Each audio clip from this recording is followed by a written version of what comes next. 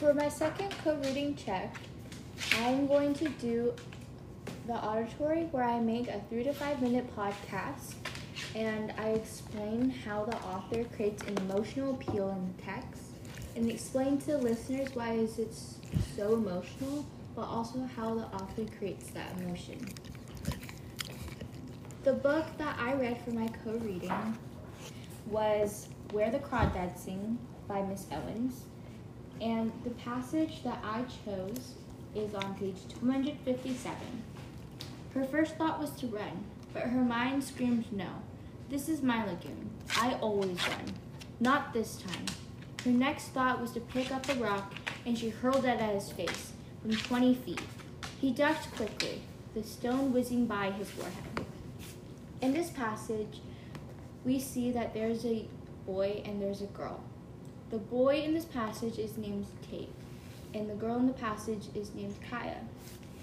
Tate and Kaya have a long history. Tate, when he was a boy, he taught Kaya to read, and he played a very big role in Kaya's life. Kaya and Tate eventually became boyfriend and girlfriend and fell in love. However, Tate had to go to college, but he promised Kaya that he would still visit her. So Tate and Kaya decided that they would meet up the next time Tate was on break. When that day came, Kaya waited for Tate to come back, but he never showed.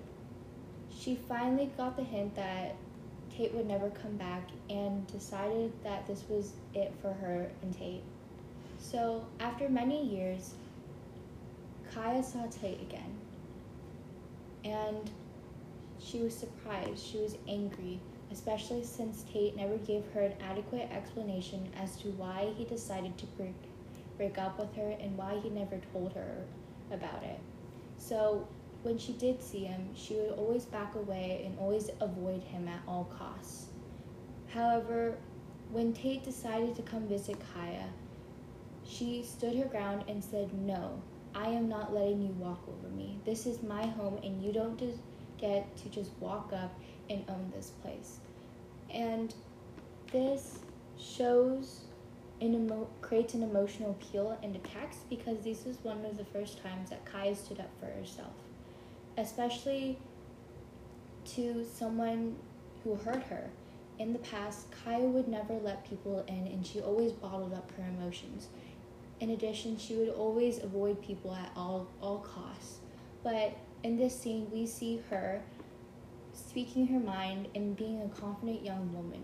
We also see the character development in her, since she is standing up to Tate and she's saying, "This is my house. You don't get to just walk in and do whatever you want." So this author creates that emotion by taking us through a journey of how Kaya was like when she was younger and how she is now.